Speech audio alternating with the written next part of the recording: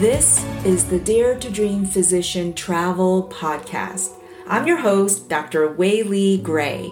Hey, you know how many physicians today are feeling overwhelmed and trapped, living that busy and unfulfilling life? Yet more than ever, we as physicians are keenly aware that life is precious and tomorrow is not guaranteed to anyone. My mission is to help physicians start living their best life now by discovering and achieving their wildest travel dreams. So come, join us on this journey.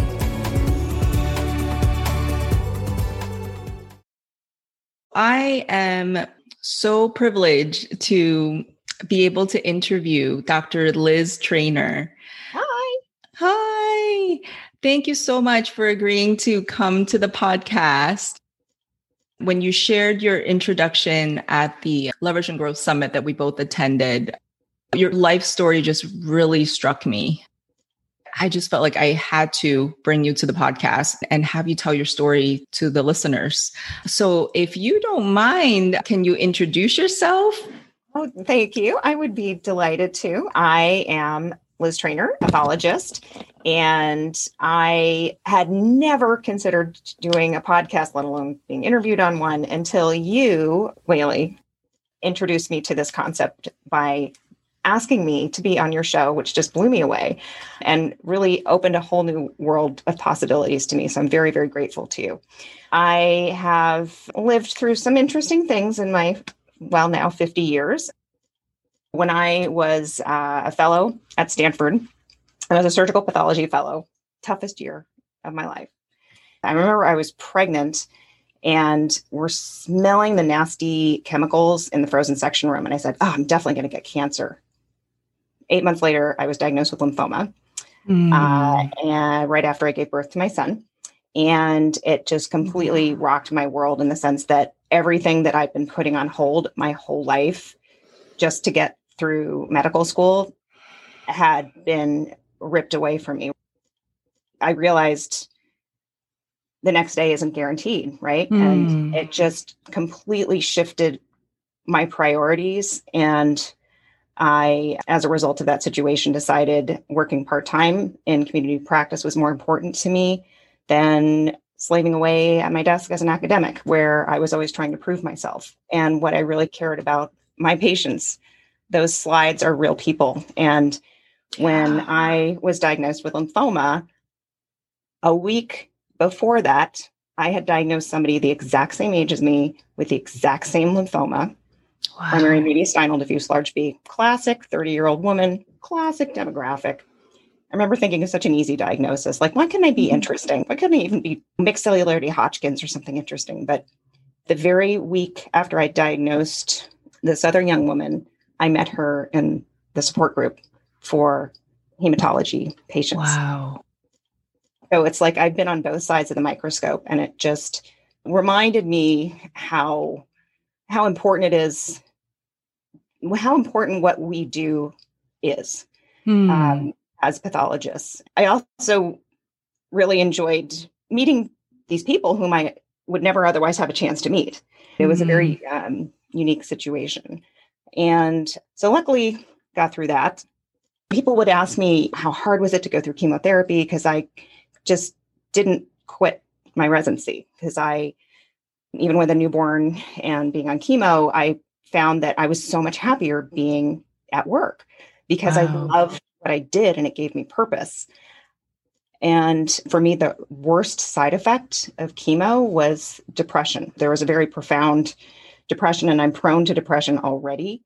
So I remember wishing somebody would murder me so that I would not be responsible for my own death, and thinking anybody would be a better mother than I was when I have this 2-month-old newborn, thinking anybody would be a better mother. And why are they wasting money treating me, and all sorts of crazy things. When the chemo stopped, it was like this black cloud lifted off of me. And so then radiation was a breeze in comparison. My only tattoo is right here. On your chest. Yes, because they line you up. A few years later, this is such a crazy story, but I feel like I have two husbands. I love my husband. I love my current husband.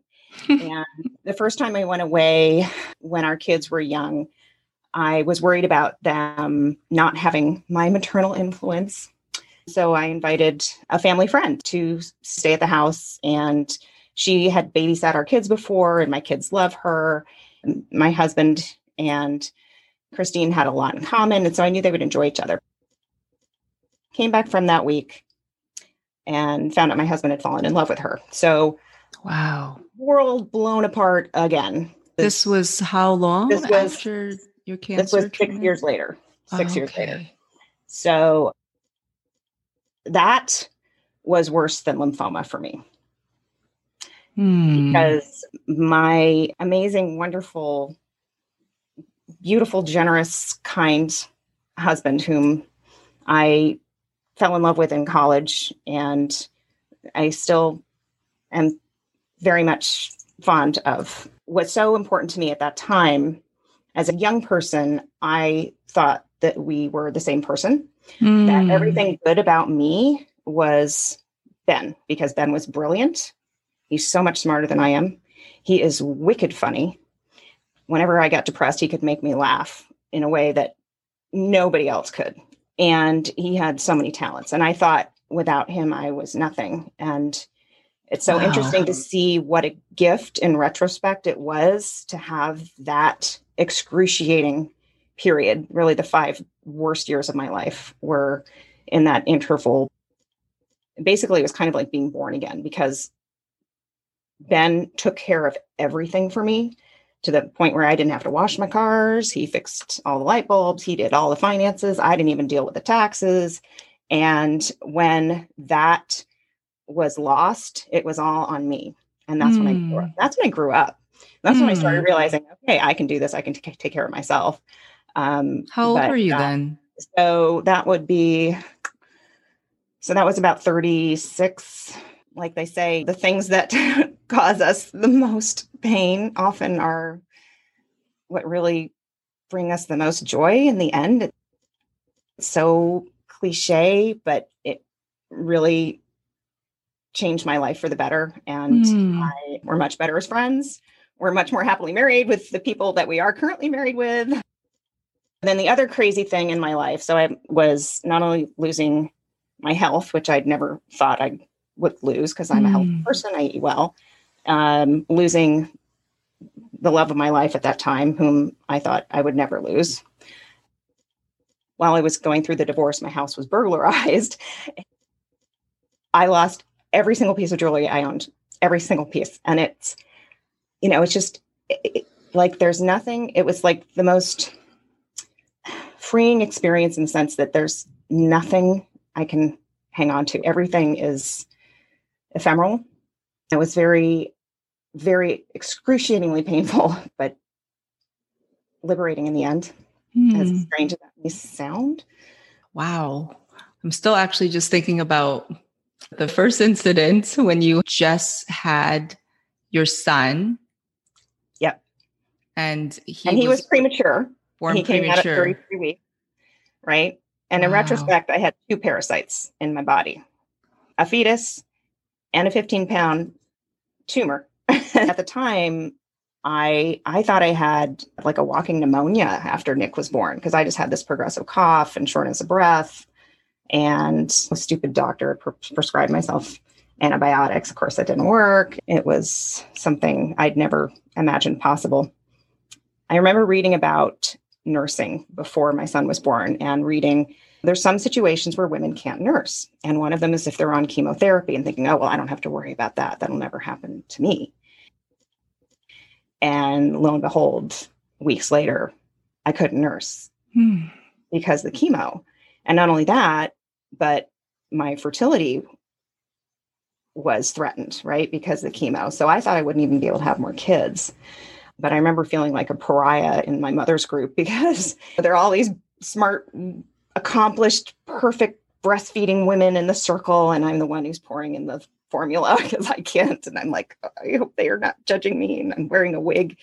And it was just surreal, because it's when you're young, you just never think that's going to happen to you. But life is certainly unpredictable, right?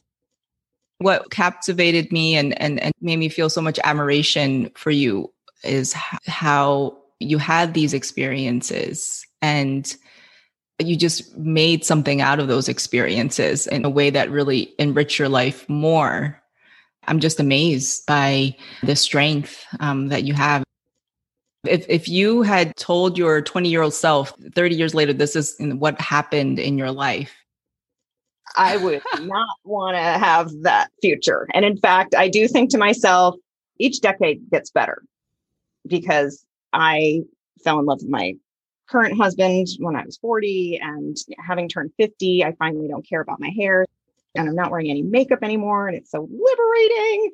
So people could really had a hard time saying, how can you be so forgiving of what happened with your husband? And I'm like, I am so much happier. My kids are happier. I love Ben, and I will always love Ben. And I wanted to have Ben at our wedding. And I knew if I could have the courage to invite Christine as well as Ben, that's where the healing would really begin. And I'm telling you, that 180 degrees changed how we feel about each other. I choose to see the good in anything and everything, because there's always a way. And this is another funny little story. Finally signed the divorce papers. It was 2.5 years of agony every single time I opened my email, because it would be another dagger in my heart. Finally signed that off. The next day at work, I get a letter from a lawyer. Open it up. I was getting sued for 2 weeks of emotional distress or something like that for a skin biopsy, which was diagnosed correctly, but the terminology is different. My malpractice insurer, $40,000 to get that $5,000 suit thrown out. It was completely dismissed, but I found it very ironic when I was reading this letter, thinking, do you know the amount of emotional distress you're causing me? And it was so interesting because I thought that I was finally free of lawyers. And the very next day, I'm in it again. You know what, Whaley, I thought I could never survive a lawsuit. I remember being in med school and they said, how many of you are going to practice in California? We all raised our hands. Every single one of you are going to get sued. And I'm like, I couldn't survive if I got sued. But I did survive. And it's not the end of the world. It was just another thing that reminded me how strong I am. And just, again, making the choice to get through things. It's a choice. And so basically, I am bulletproof. I can survive anything.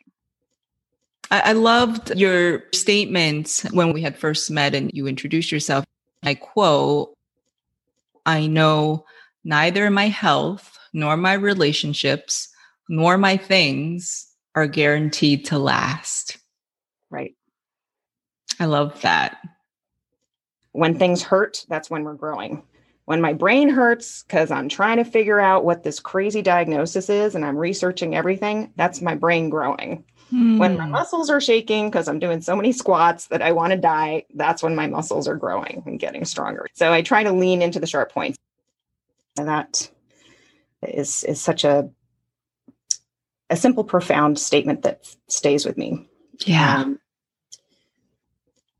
My favorite poem is by Mary Oliver. Her poetry is just beautiful. You may have heard, "What will you do with your one wild and precious life?" Poetry that is so moving to me because I am a recovering perfectionist.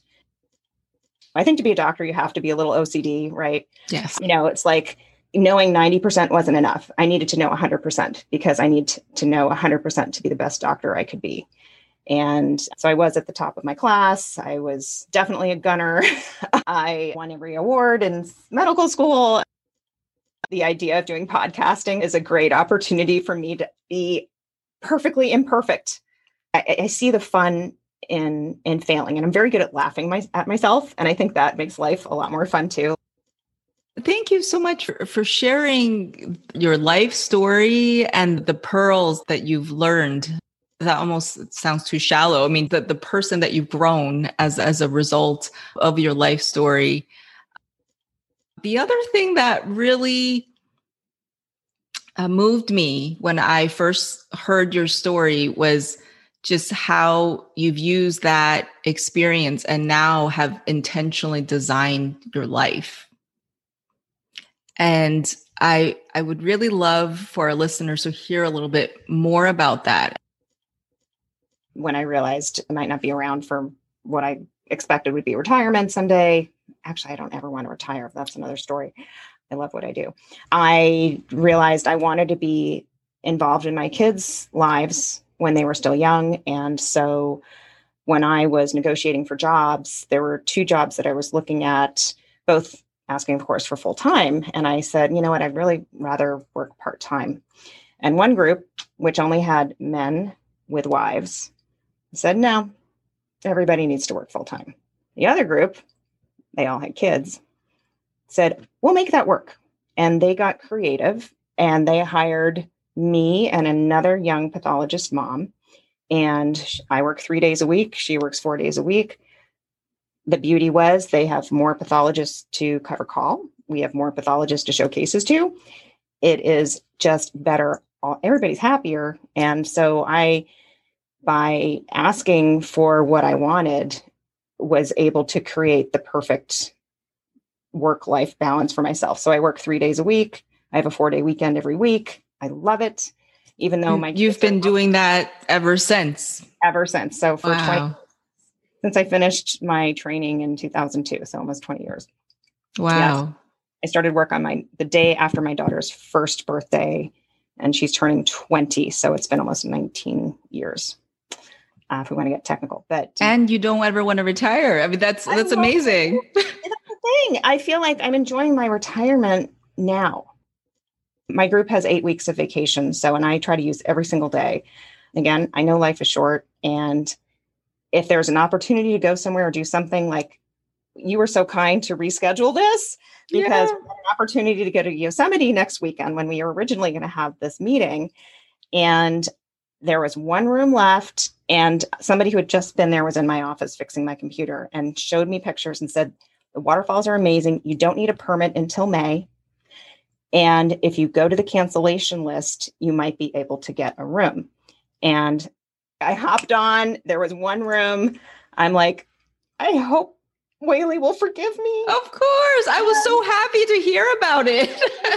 Thank you. But the point is, don't wait. People, don't wait.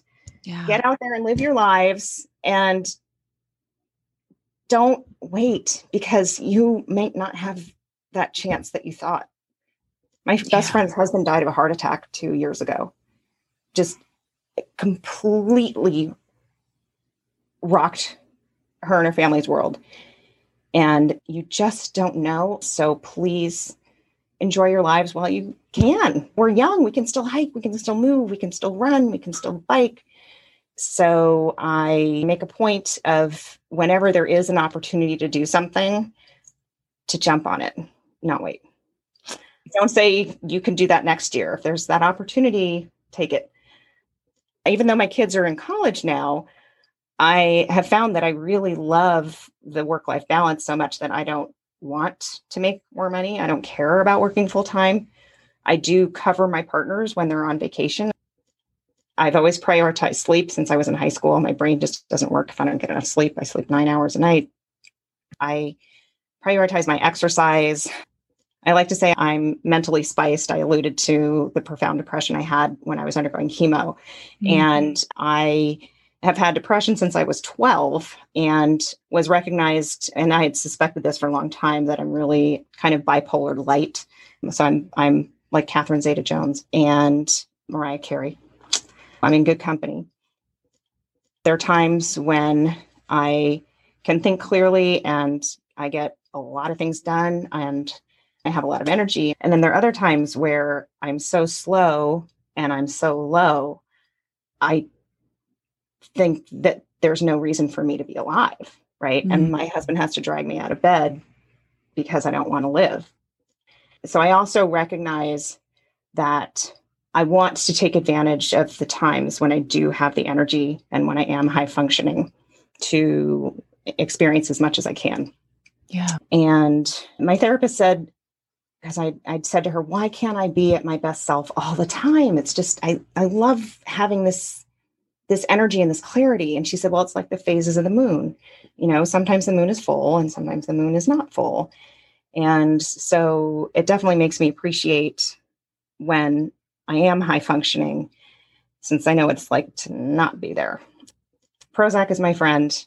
As soon as I saw the cover of Scientific American when I was about 18, I was at Stanford as a freshman and my parents were subscribers. And I saw it when I came home, cover.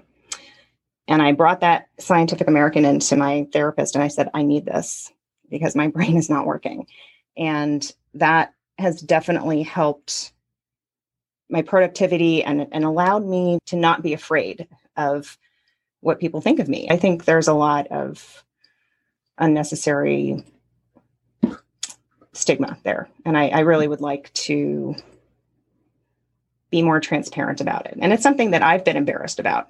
In fact, it was only when you asked me to be on your podcast that I realized if she could do it, maybe I could do it.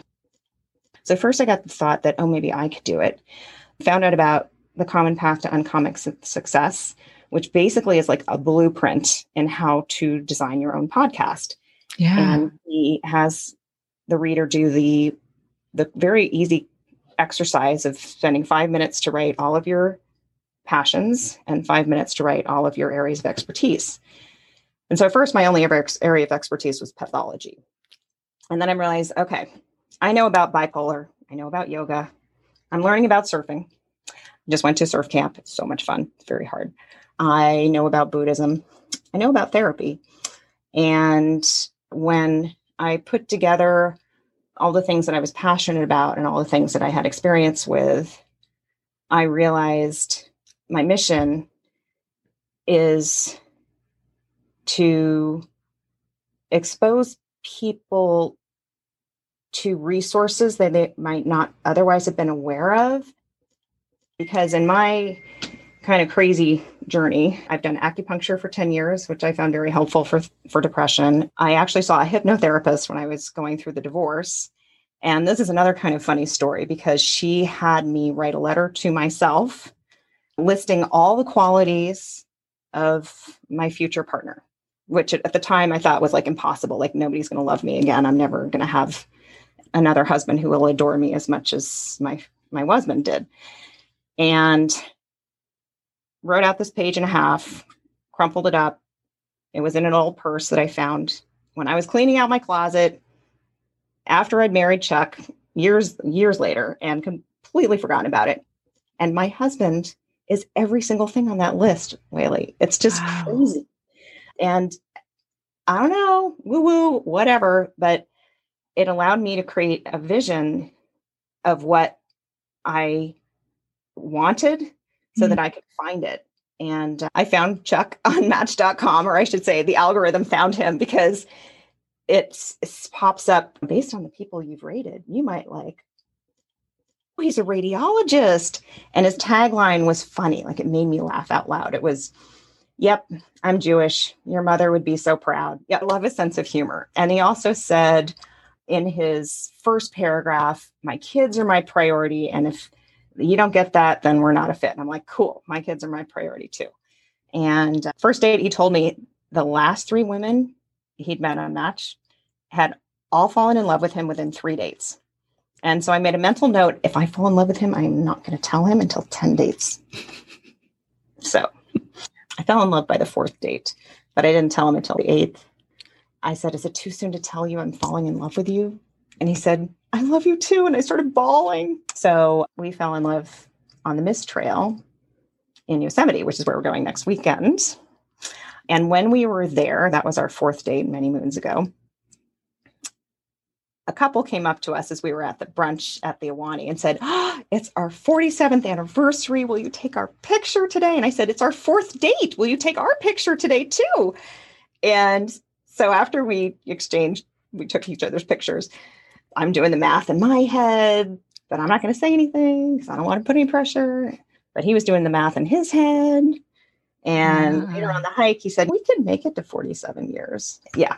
So that's I knew.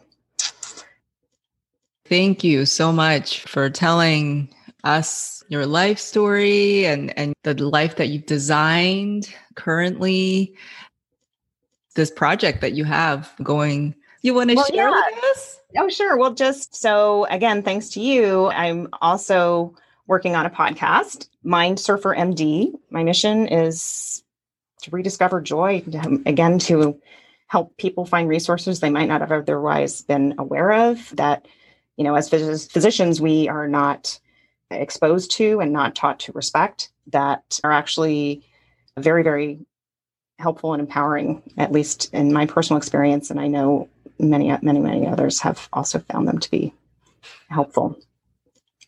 Yeah. I know for physicians that there's a huge stigma around mental illness, which is why I applauded you for being so open and transparent about it.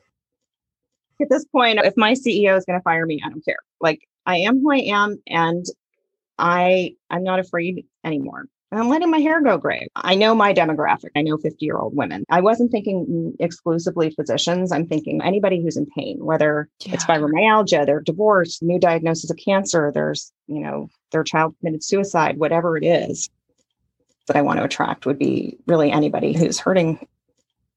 I'm pretty self-deprecating. I'm pretty open. I like to be silly and fun. I would like to present these interesting, accomplished people in an entertaining, warm way and make these options approachable.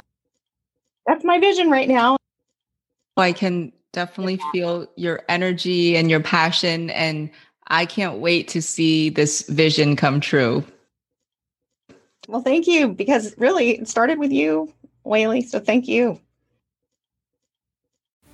Hey, thank you so much for listening. If you enjoyed that episode, please share it with a friend and go on your favorite podcast app to give us a 5-star rating and a review. It really helps us to get the word out there. Also, I am really excited to announce I've started an online Facebook community for physicians. Go and search for Dare to Dream Physician Travel. That's the name of the Facebook group. If you have trouble finding us, the link is also in the show notes. I hope to see you on the inside.